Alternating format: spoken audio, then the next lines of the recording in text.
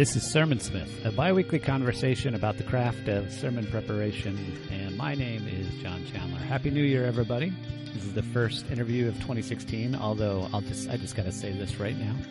This was recorded before Christmas last year, and there's even a reference, a lot of you will not care about this, but some of you will care a great deal. There's even a reference to whether or not Peyton Manning would play again. And I just got to say, we're right on the heels of Peyton Manning coming in the game and leading the Broncos to the first playoff seed. So there was pain when Peyton Manning was mentioned on my part, and there is joy now. Today's interview is with Matt Woodley, the aforementioned mentioner of Peyton Manning. Matt is the editor of PreachingToday.com, and he's also on the preaching team and on staff at Church of the Resurrection in the Chicago area.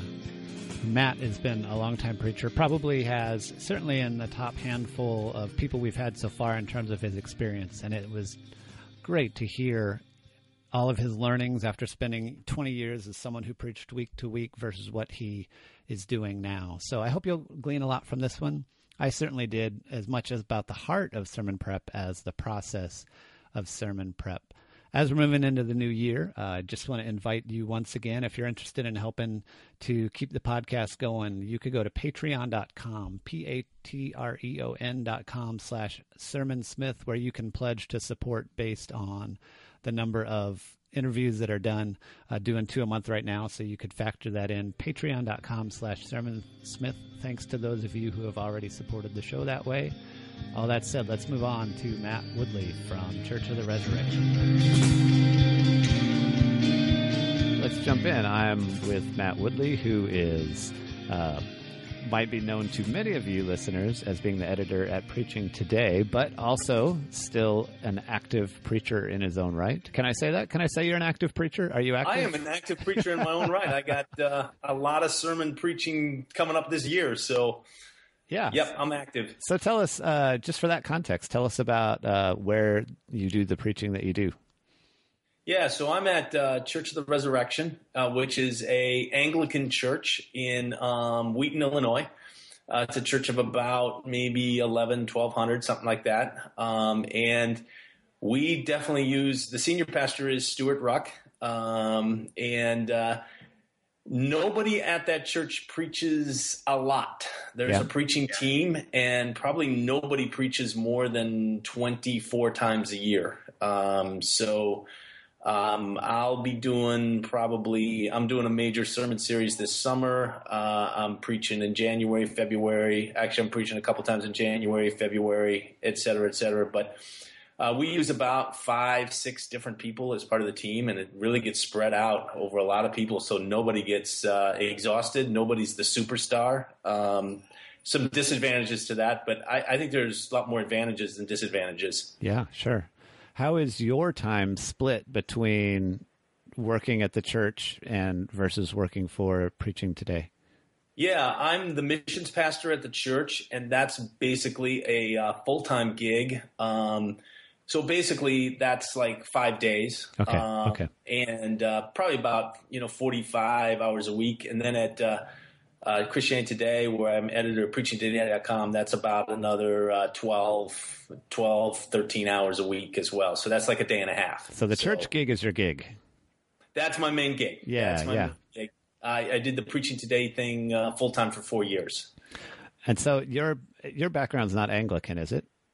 No, I was actually, I went to a Baptist seminary, went to Bethel Seminary, got my MDiv. Then I pastored 2 United Methodist churches, although the first United Methodist church was not really United Methodist church because it was a real rural church and real feisty and considered themselves very independent from the United Methodist denomination. Actually, Methodist out of their name. Then I pastored a church out on Long Island for 9 years called the Three Village Church, which was an independent kind of community Bible-based church out by Stony Brook, New York. So focusing then on where you are now, like how does the role of preaching in the Anglican church you're in now differ from your prior experiences? Yeah, that's a great question, really. Well, we're a liturgical church, and so we call ourselves a three streams church is what the name we use in terms of worship, which has a lot to do with how preaching fits in. So the three streams would be liturgical / sacramental. That's one stream. So we definitely have a set liturgy and with a lot of flexibility with the music and times for, flexibility depending on how the Spirit's leading. So liturgical sacramental would be one. Openness to the Holy Spirit would be two. I don't mind the word charismatic, and we don't mind that word or Pentecostal. We think those are great words. We respect people from that tradition, but we don't like to use those words. We just say we're just open to the ministry of the Holy Spirit in our worship. And then third is evangelical. And under that kind of stream, we believe really strongly in the preaching of the Bible and expository preaching. And so our sermon is about 25 to 30 minutes is the sermon. Okay. About half the time we're on the lectionary, half the time we're not on the lectionary. We're doing like a series on some biblical book. To me, I find this a strength. But to me, the main difference is when I was preaching at Three Village Church, we did not celebrate the Lord's Supper as often. And so basically the last thing was the sermon. And the main thing was the sermon, right. And I'm not opposed to that. I think that's great.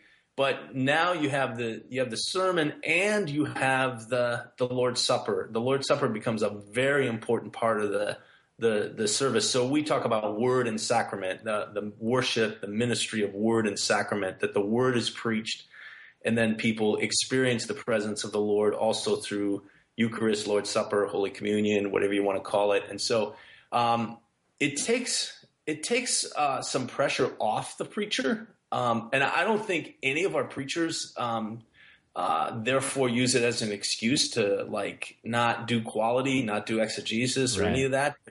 The preaching is it gets put into a little larger context. Let's put it that way. Okay. Still very important, still incredibly important for the life of the church, but there's other stuff going on besides the sermon. Yeah. It's been a few years and I'll be somewhat vague, but we had someone visit our church a few times and we follow the liturgical calendar. So they visited our church during the Easter season. And, after a few times, and I know a lot of this came out of the tradition they visited from, but after a few times they said, we feel like there needs to be more focus on cross and sinfulness, and we're going to go find a church that does that more. And I remember feeling bad about that. And then I realized, wait, we do Eucharist every Sunday, and we say those same words. So all that to say, I understand the sense of, to recognize I don't have to be the primary piece of what anybody's going to get out of this service, and certainly take it seriously at the same time. Yeah, and it's amazing when you look at some of the Eucharistic prayers, the ancient Eucharistic prayers from the church, which we basically are using in our worship services. I had somebody kind of line it up with each line of the liturgy and then biblical references for each of those lines. And it is amazing how much Scripture, pretty much there's either the scriptural story or exact phrases from Scripture are in that our Sunday morning Lord's Supper prayer. So it's basically the Scripture. It's just another way to get the Scripture and the story of Scripture, and especially the life, death, resurrection of Jesus into people's hearts and minds. Right. Well, so you mentioned already a little bit that you spend some time during the year in lectionary and then some time out of it. How's that breakdown occur, and how do you what's the process look like for planning out sermon series outside of lectionary? Yeah. So obviously during the kind of the major big kind of season type things like Lent, Advent, Easter season, we're always in lectionary. Always, but then in the summer, our senior pastor has asked me to plan a book series, an expository preaching series for the summer, probably like a 6 to 8 week series. I won't preach all of it, but he would like me to come up with the book and the texts and the sermon themes and all that kind of stuff. So I'm thinking about either doing First Timothy or the Book of Ecclesiastes. Wildly different, but sure. I'm excited about both those books. But so in the fall we may do another expository series. We've done like a 5-week series on like a stewardship series because we're in the middle of a big capital campaign. So that was actually called Moved by Jesus. That was a 5-part series, pretty much out of Matthew 9, exploring Matthew 9 from different angles. Trying to think what else we've done. We've done a few topical series, but not very many. We don't do very many of those. We've done like one on relationships and things like that, but usually it's some kind of expository series around either a book or a theme. And then when you're using the lectionary, is it kind of up to whoever's preaching each week to choose a text, or do you all say, hey, let's all do gospel for Lent or anything like that? Yeah, we usually do gospel for like Advent and Lent, and usually do the gospel text. But sometimes we will do the epistle, or sometimes we'll do Old Testament. But we usually try to assign those like, okay, whoever's preaching, this is the text you're going to use, and then beyond that, we don't give a whole lot of focus,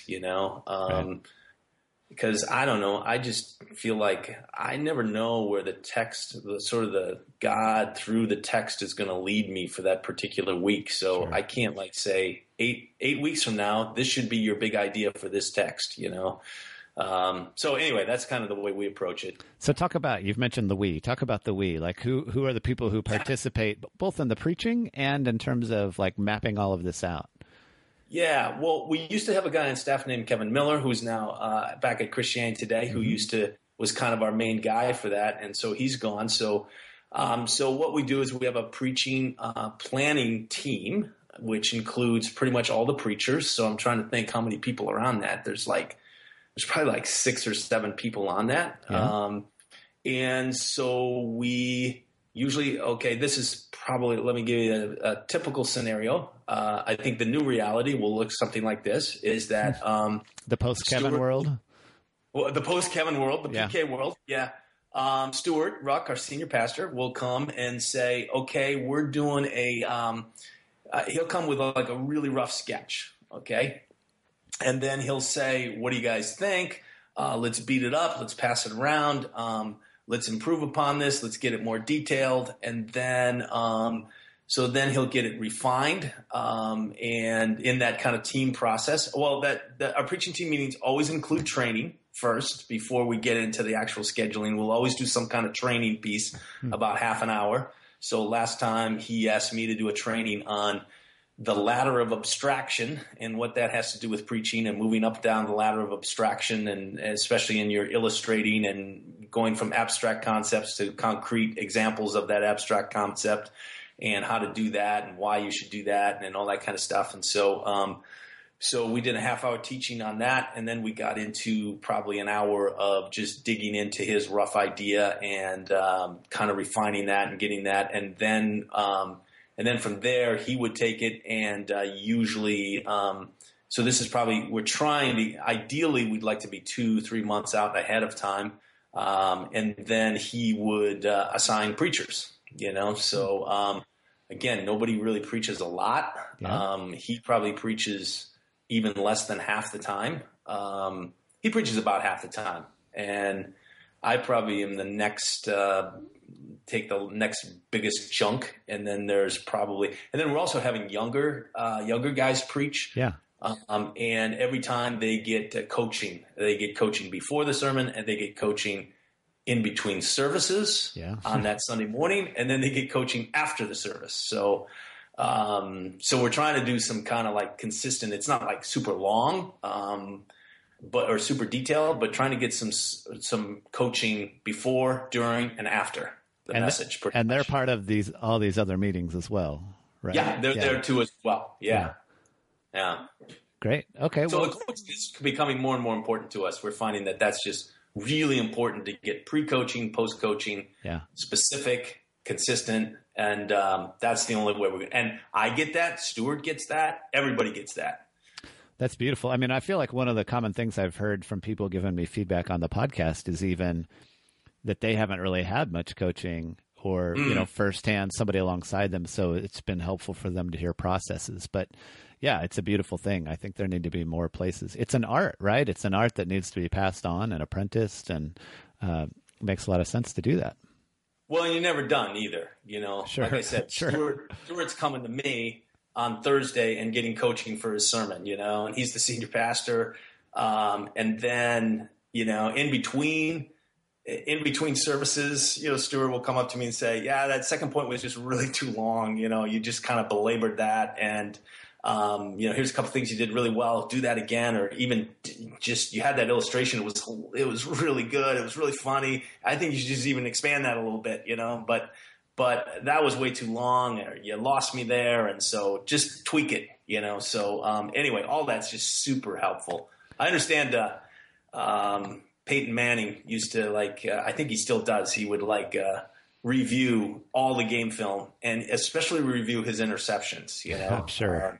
He wanted to take a careful look at all of his interceptions to see what he could have done differently, how he could have improved on that. So, yeah, preachers, coaching, reviewing, learning, that's really important. You're hurting me a little bit here because I'm a huge Denver Broncos fan, and you're talking about Peyton Manning in the past tense.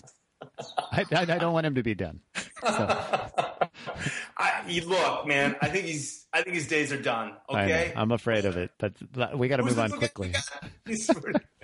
Brock Osweiler, yes, he's doing okay, but I mean, Peyton's Peyton. I know. Sorry. Okay. All right, let me get a tissue here real quick. And no. Well, all right. Well, let's talk about what's that. You want to pause and pray for him? I've already sacrificed a few goats, so okay. Yeah, I think he'll be okay.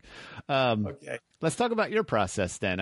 Once a text has been assigned, if you have a series coming up, maybe that'll be different. Or at least if you're mostly lectionary, it sounds like you're mostly doing a text-based approach. So, why don't you walk us through what your timeline looks like? How many weeks out do you start, and how does all that look? Yeah, I've really changed a lot. So I told you. Before we were talking, I told you I was preached regularly. I was the senior pastor for 22 years. I took 4 years off of preaching. Now I've come back into preaching, and I really take a very different approach now.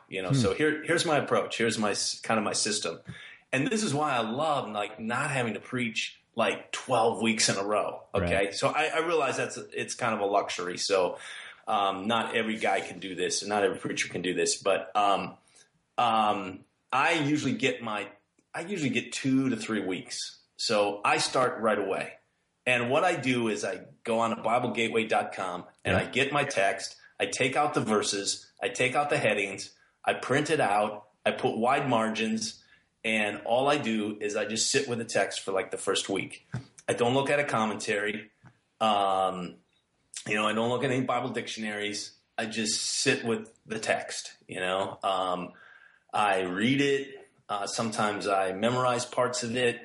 I pray it. I take notes in the margins. I circle words, but I'm not doing super in-depth word studies, I just want to, I guess you could call it Lectio Divina, but, but I'm just sitting with the text and praying with it, wrestling. Usually I'm struggling with how I'm trying to get this text into my life, It's Lord, I'm usually kind of excited about it. And then I'm kind of oh man, but Lord, you need to help me with this too. I'm always the text is the Spirit through the text is preaching to me before I preach to anybody else. That's super important to me.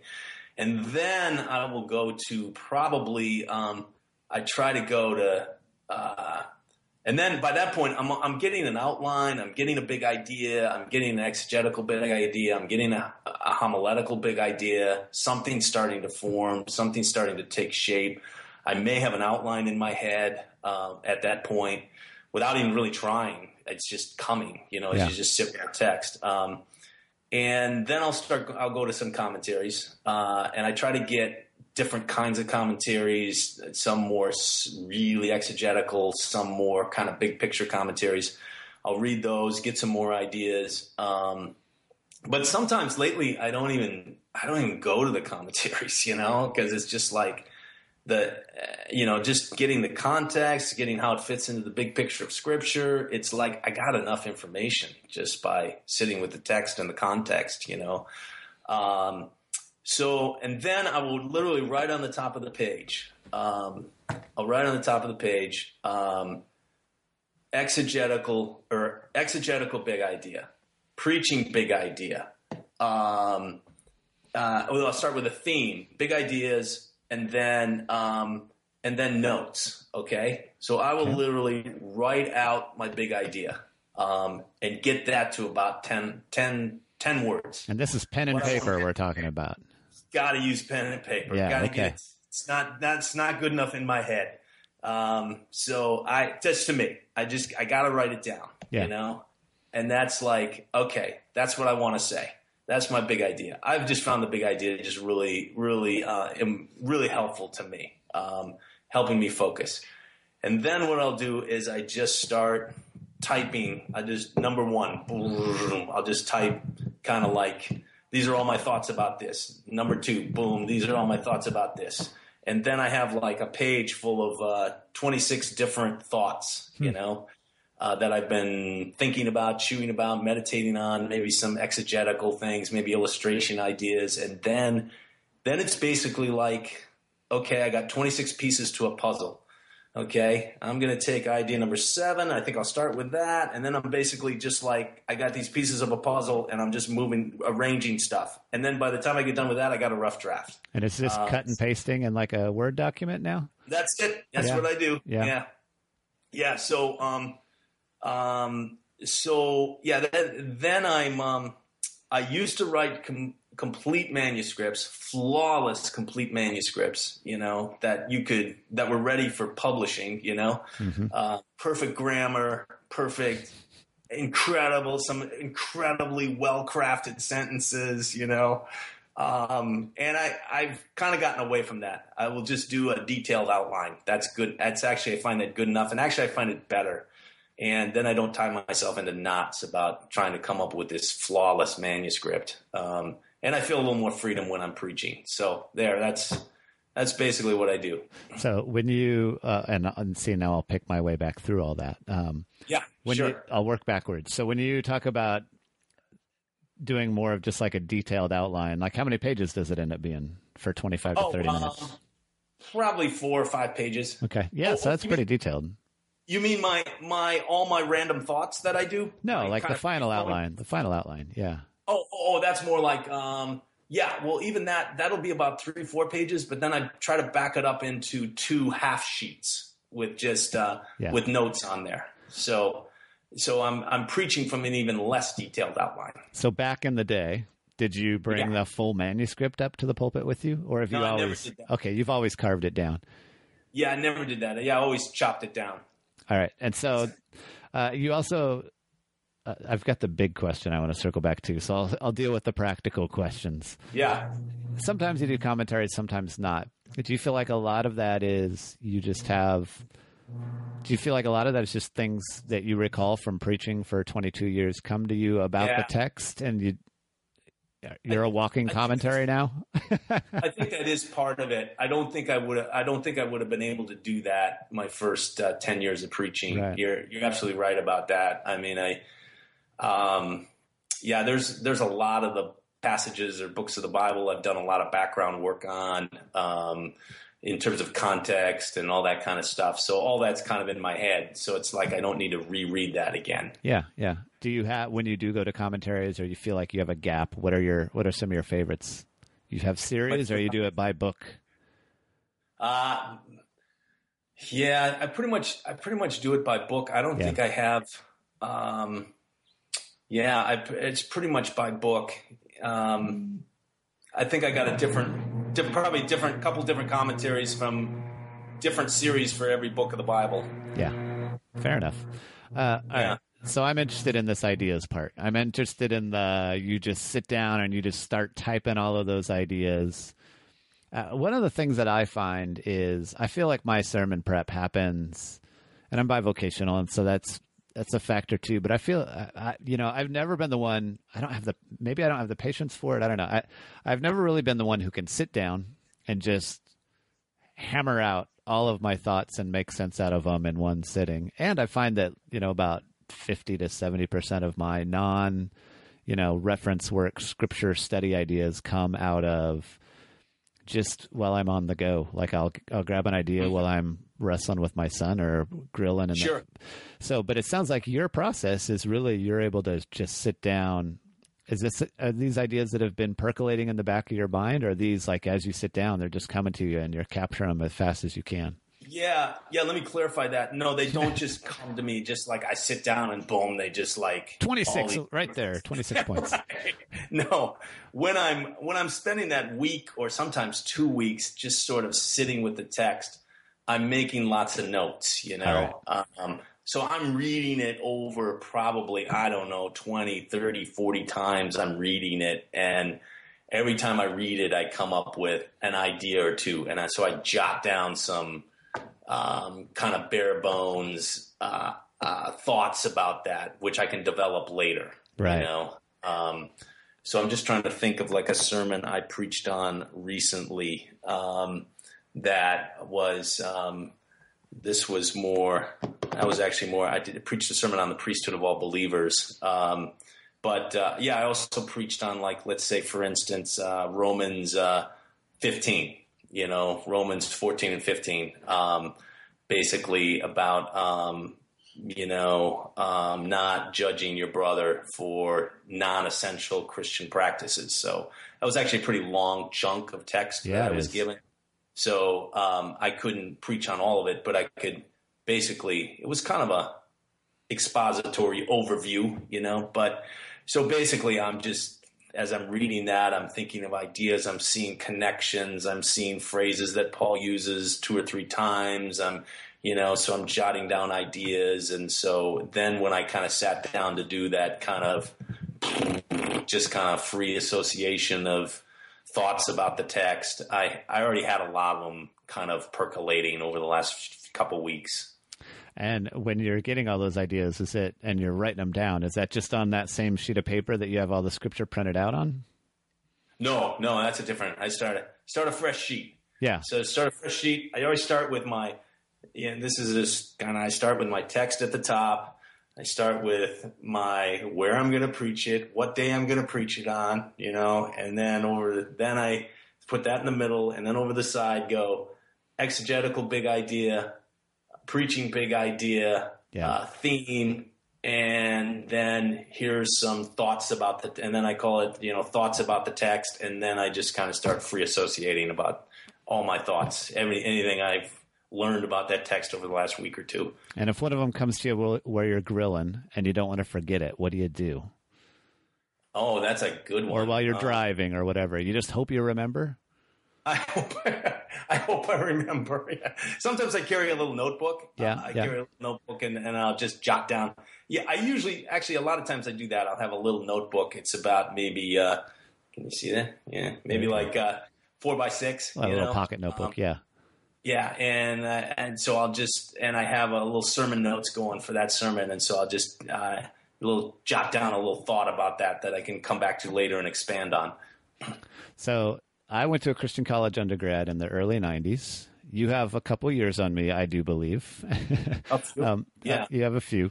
But I remember in my homiletics courses there, they just talked about, and I think, some of this came from John MacArthur or whoever, just talked about, be relentless about capturing illustrations and filing them away and talking about filing systems for that.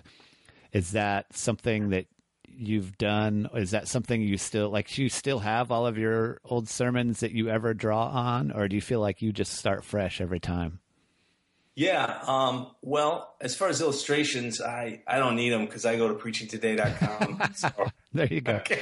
We'll get to that. That. You know what's funny is that I've written like half of those illustrations, so it's not like I'm using my illustrations. So. I just want to promise everybody I did not try to set you up for that. This was not a prearranged script. No, that's funny. Sorry for that shameless softball, but that's what I softball do. toss. It's seriously what I do. I'm being honest. Fair. So, I do keep all my old sermons. I'm so old school. I do have them filed on my computer, but I print them out and I put them in a file too. You know, so. But I've always found that my sermons get stale really quick. You know, so it's like, you know, I just preached that one a year ago.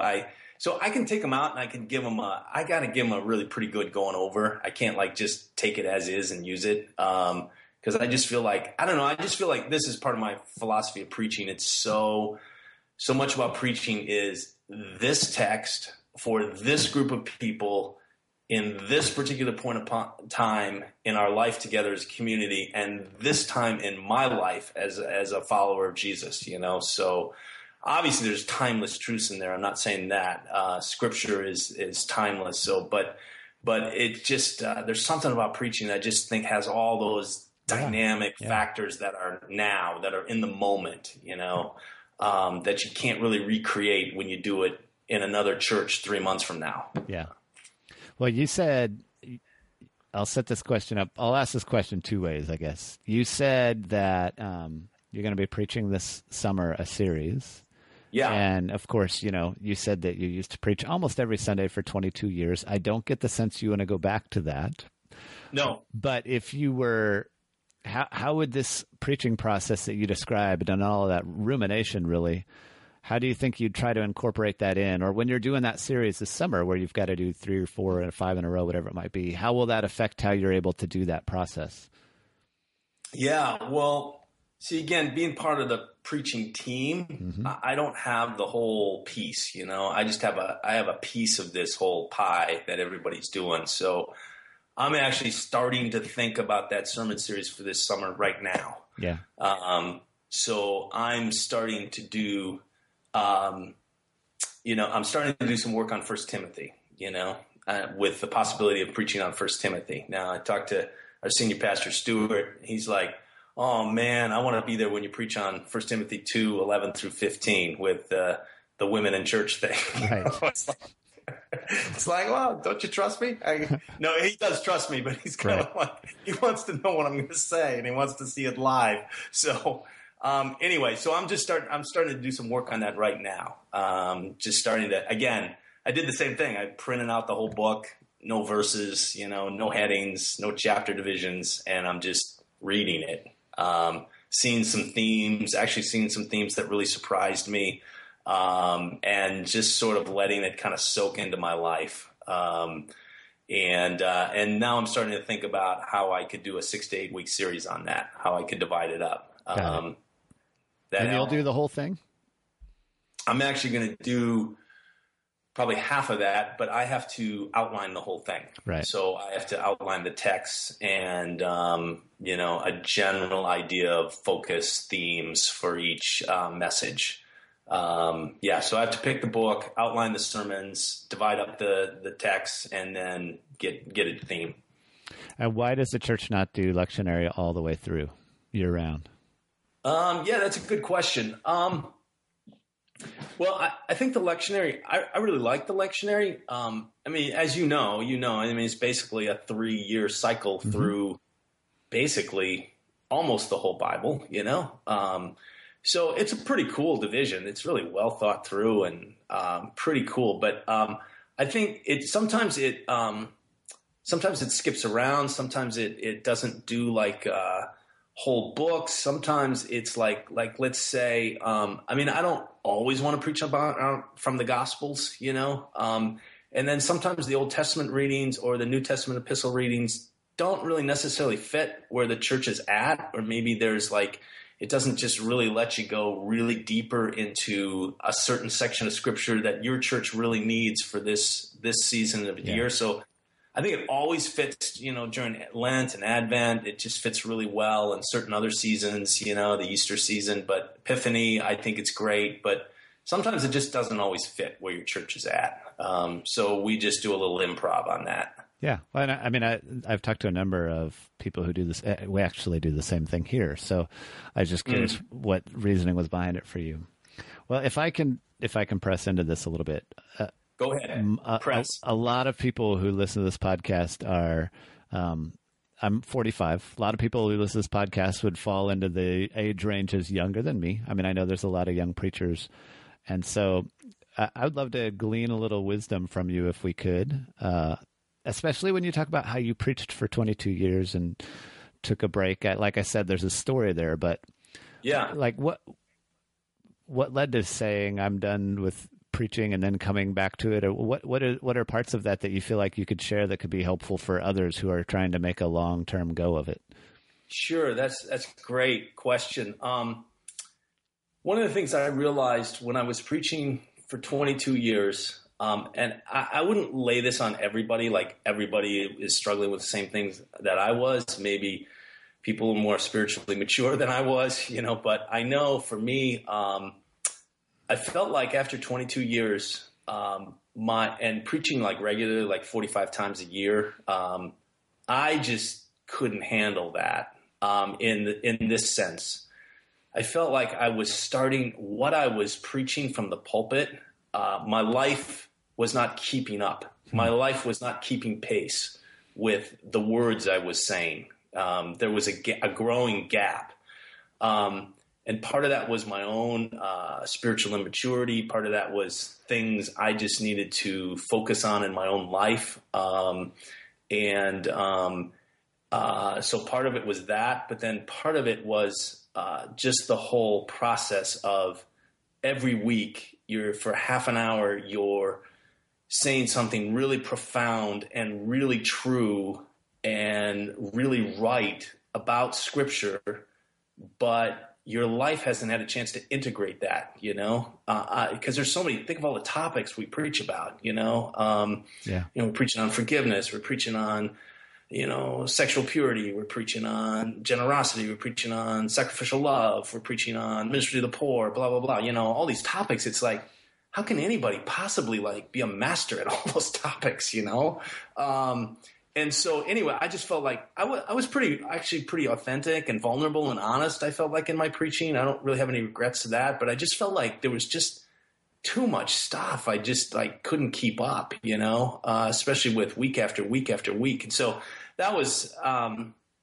one issue for me, was to just and I feel like when I started that, I actually resigned from my church on Long Island that I was pastoring. And, I felt like the Lord really gave me a very specific word. I felt like he spoke to me in a very personal way. And he said, I'm giving you a break so you can start living all the things you're preaching, Again, I don't think everybody needs a 4-year break. But I did.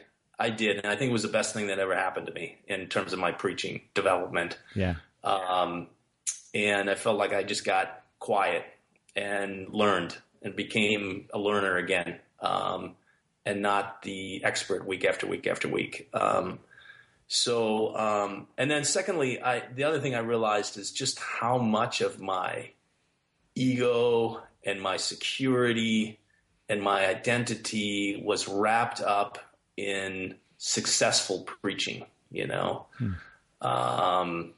mean, it's a pretty big deal. It's like people come because they like the preacher, they don't like the preacher. People feel like they connect with the Lord because of the preaching, or maybe they don't connect with the Lord because of the preaching, so whether that's right or wrong, it just kind of is. And so I put an awful lot of pressure on myself.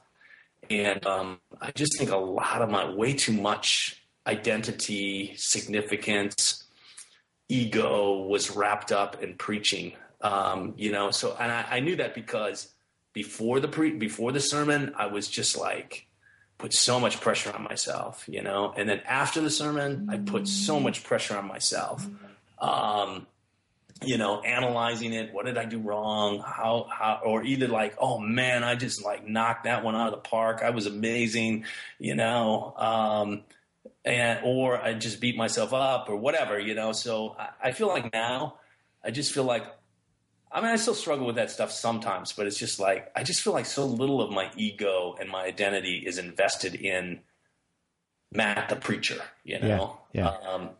I can just let it go and just I'm doing the best I can. Lord, I listened to you. I trusted you and I offered it up to you. And now, boom, let's move on and you do the work, you know? I mean, I'm not 100% there, but just way more there than I used to be. So those are a couple lessons I've learned in sort of my kind of time off and then coming back into preaching. How are your sermons different than they were 10 years ago?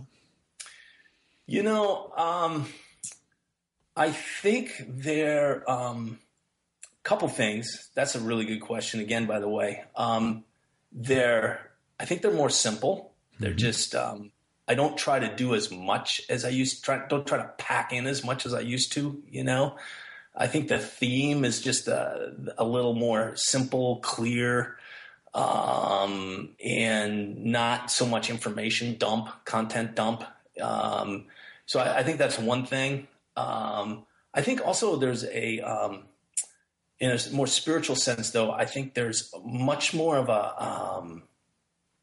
somebody has used the phrase, the authority of those who have suffered, you know? Yeah. So when you talk about something that's true and you're really eloquent and really articulate and maybe even really funny and really moving and all that kind of stuff, but people can tell that you've really kind of scratched the surface on that, you know? And you haven't really suffered with that, you know? Yeah.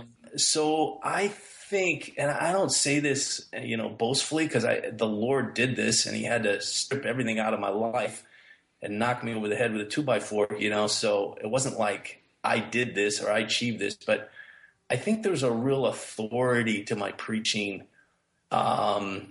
that comes from a real work that God has done in my life through brokenness and through just humbling me and stripping everything away from me for that season.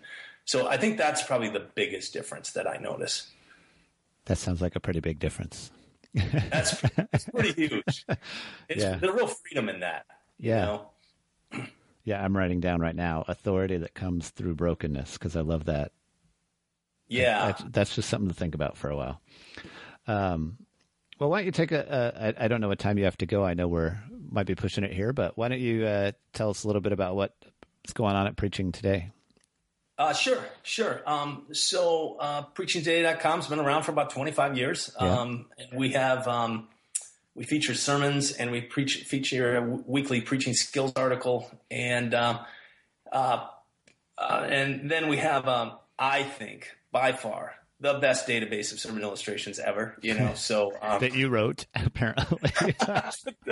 Now that does sound arrogant, okay? Sorry. So, I didn't write all of them. And I didn't start Preaching Today. And I didn't build it to what it was. So I'm just kind of like honored to just kind of maintain it and try to grow it.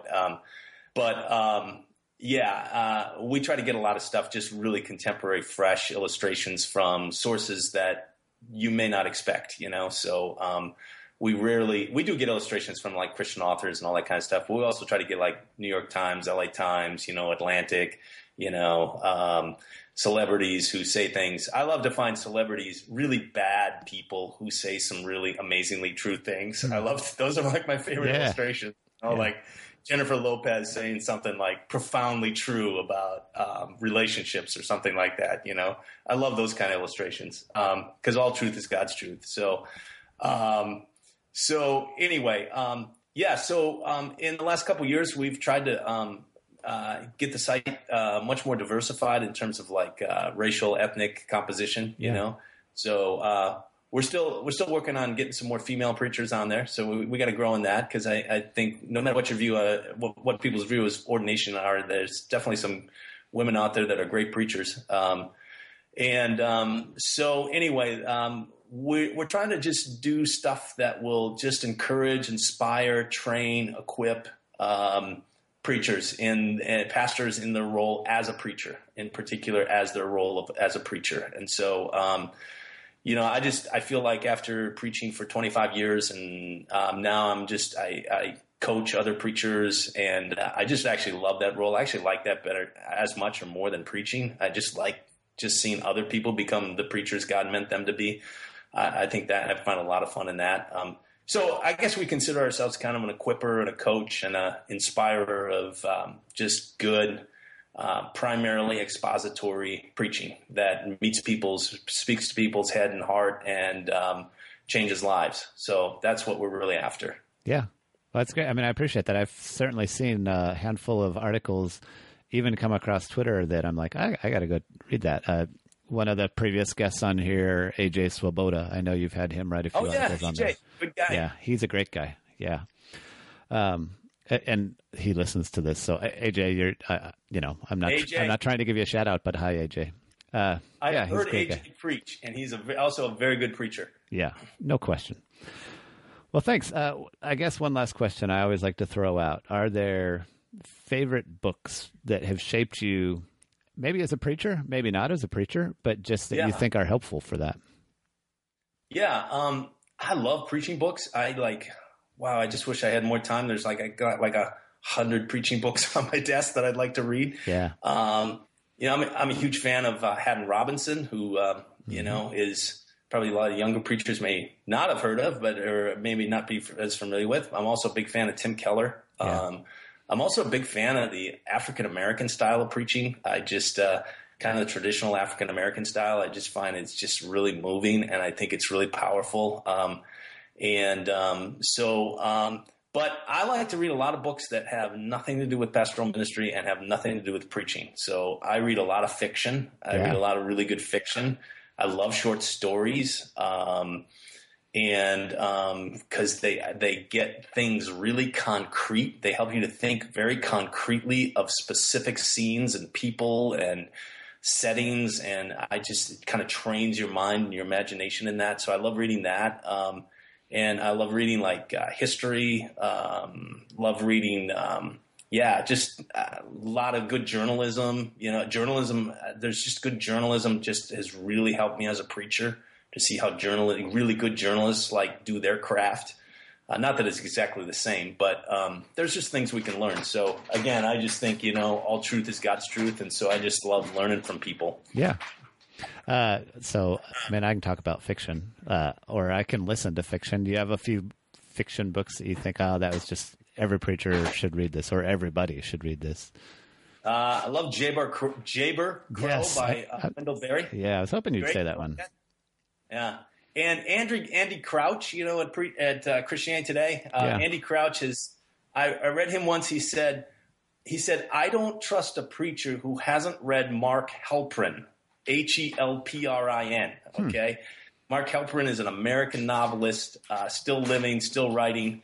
And he wrote a book called The Soldier of the Great War, which was I've read. So before Andy Crouch said that, so I hope Andy Crouch, if he ever hears me, he can trust me now. I think that was a bit of a hyperbole. I don't think every great preacher needs to read good fiction. I'm not saying that.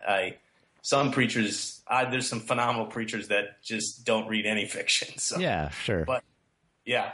But there's a soul level engagement with good literature that you don't get with a lot of nonfiction work. That for me, I need that. I need to be reconnected with those kind of emotions and soul work sometimes. Yes. So yeah.